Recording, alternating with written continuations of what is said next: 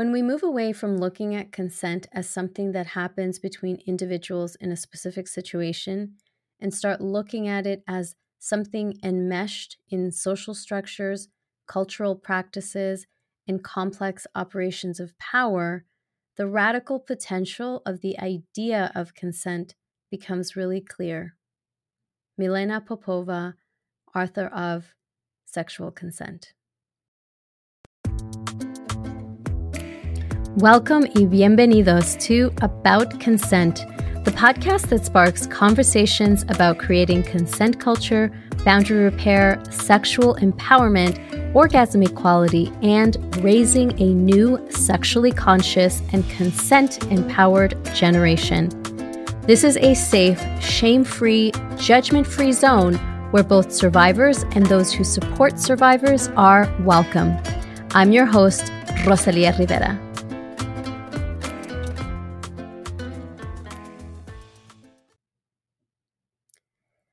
The last 2 years since I've started really digging into this work of healing my own traumas and learning about the generational traumas that my family and I have been working through, I've come to realize that our experiences are not unique.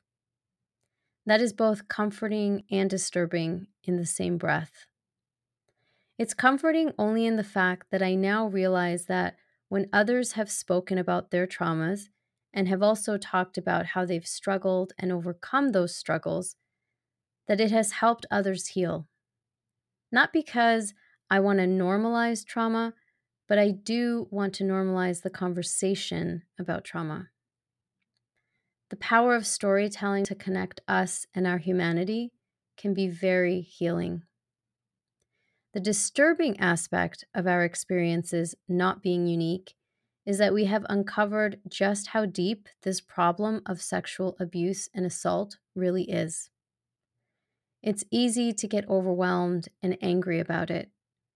It's easy to feel negativity start to well up in ourselves about the injustices that happen to children and adults alike. But my goal with this platform is to raise awareness and to speak up about these injustices, but also to help survivors find their own paths to healing and reclamation. It is my goal to help survivor parents break the generational cycles and also prevent future abuse.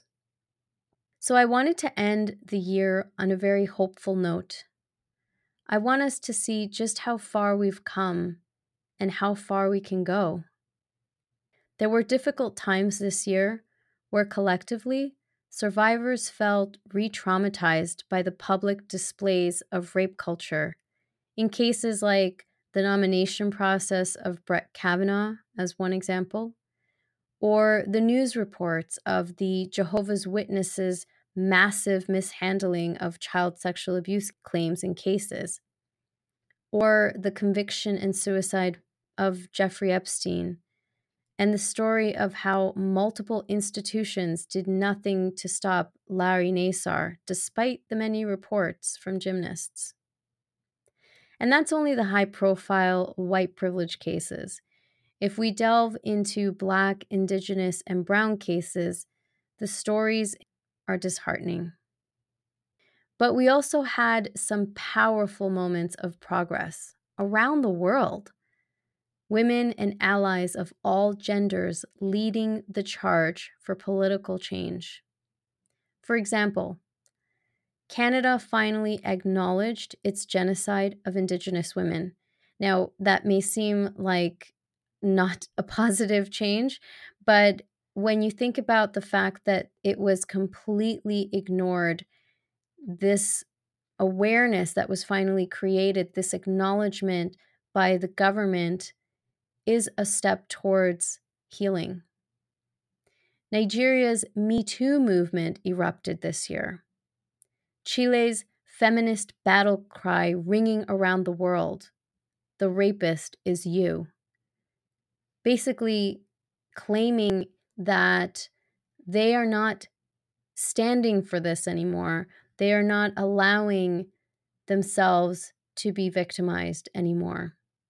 Churches youth groups, and schools were hit by a tsunami of lawsuits in 2019 after New York State gave survivors of childhood sexual abuse a 1-year window to sue over allegations ordinarily barred by statutes of limitation. This is survivors taking back their power. This is what change looks like. This is happening outside of the news headlines, in courtrooms and living rooms. Survivors are speaking out. And this is where my battle cry to you comes in. This movement of women's rights, survivors' rights, our sexual health and reproductive rights is just getting warm. There is still so much incredibly important work to be done. But you don't need to be on the streets as an activist to do the work. If you can and do want to, I definitely encourage you to do so. It can be very empowering. But the work begins just by you beginning to love and value yourself. It begins by knowing your worth, reclaiming it, stepping into your power. It begins by learning how to develop, implement, and uphold your boundaries. It begins by seeking out the support that you need. It begins by asking for help, something that can be very scary for a survivor.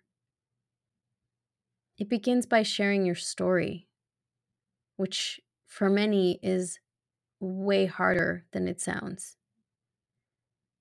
It begins by locking arms with others who need to hear your story so that it may empower them too.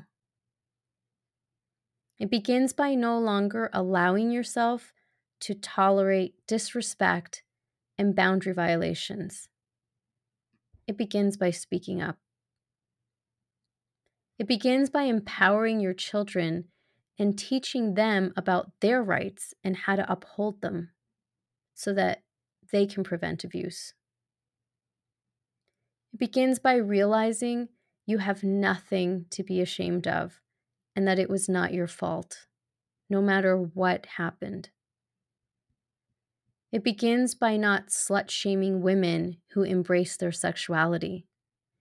And it begins by not slut-shaming yourself for having desire despite the traumas that you endured. And that's a really big one. It begins by beginning to heal and learning to thrive. My friends, 2020 is ahead of us, shining on us like the sun rising on the dawn of a brand new era. And we can stand with our heads held high, allowing the light to burn away the darkness. Let's step into the light and walk hand in hand towards that bright future of progress, growth, and empowerment together. I want to thank you for being with me on this journey, for being a podcast listener, for being an Instagram follower, for connecting with me and sharing your stories, for asking for help and advice, for stepping forward and taking risks.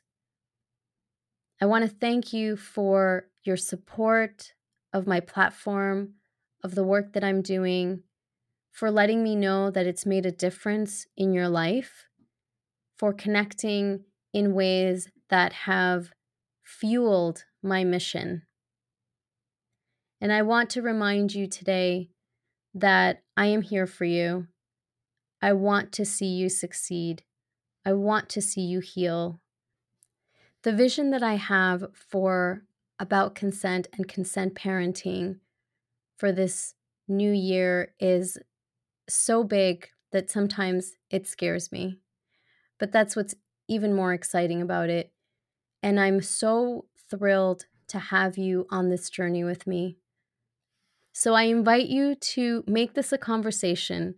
This isn't just me speaking into a microphone, talking to you, but asking you to talk back. You have a voice, and your voice matters. So I invite you this year to spark up conversations, to be more vocal, to utilize your voice, to speak out and empower others through sharing your story, through sharing about your challenges and how you're overcoming them. Or if you're struggling, ask for help so that others can support you in your journey of healing.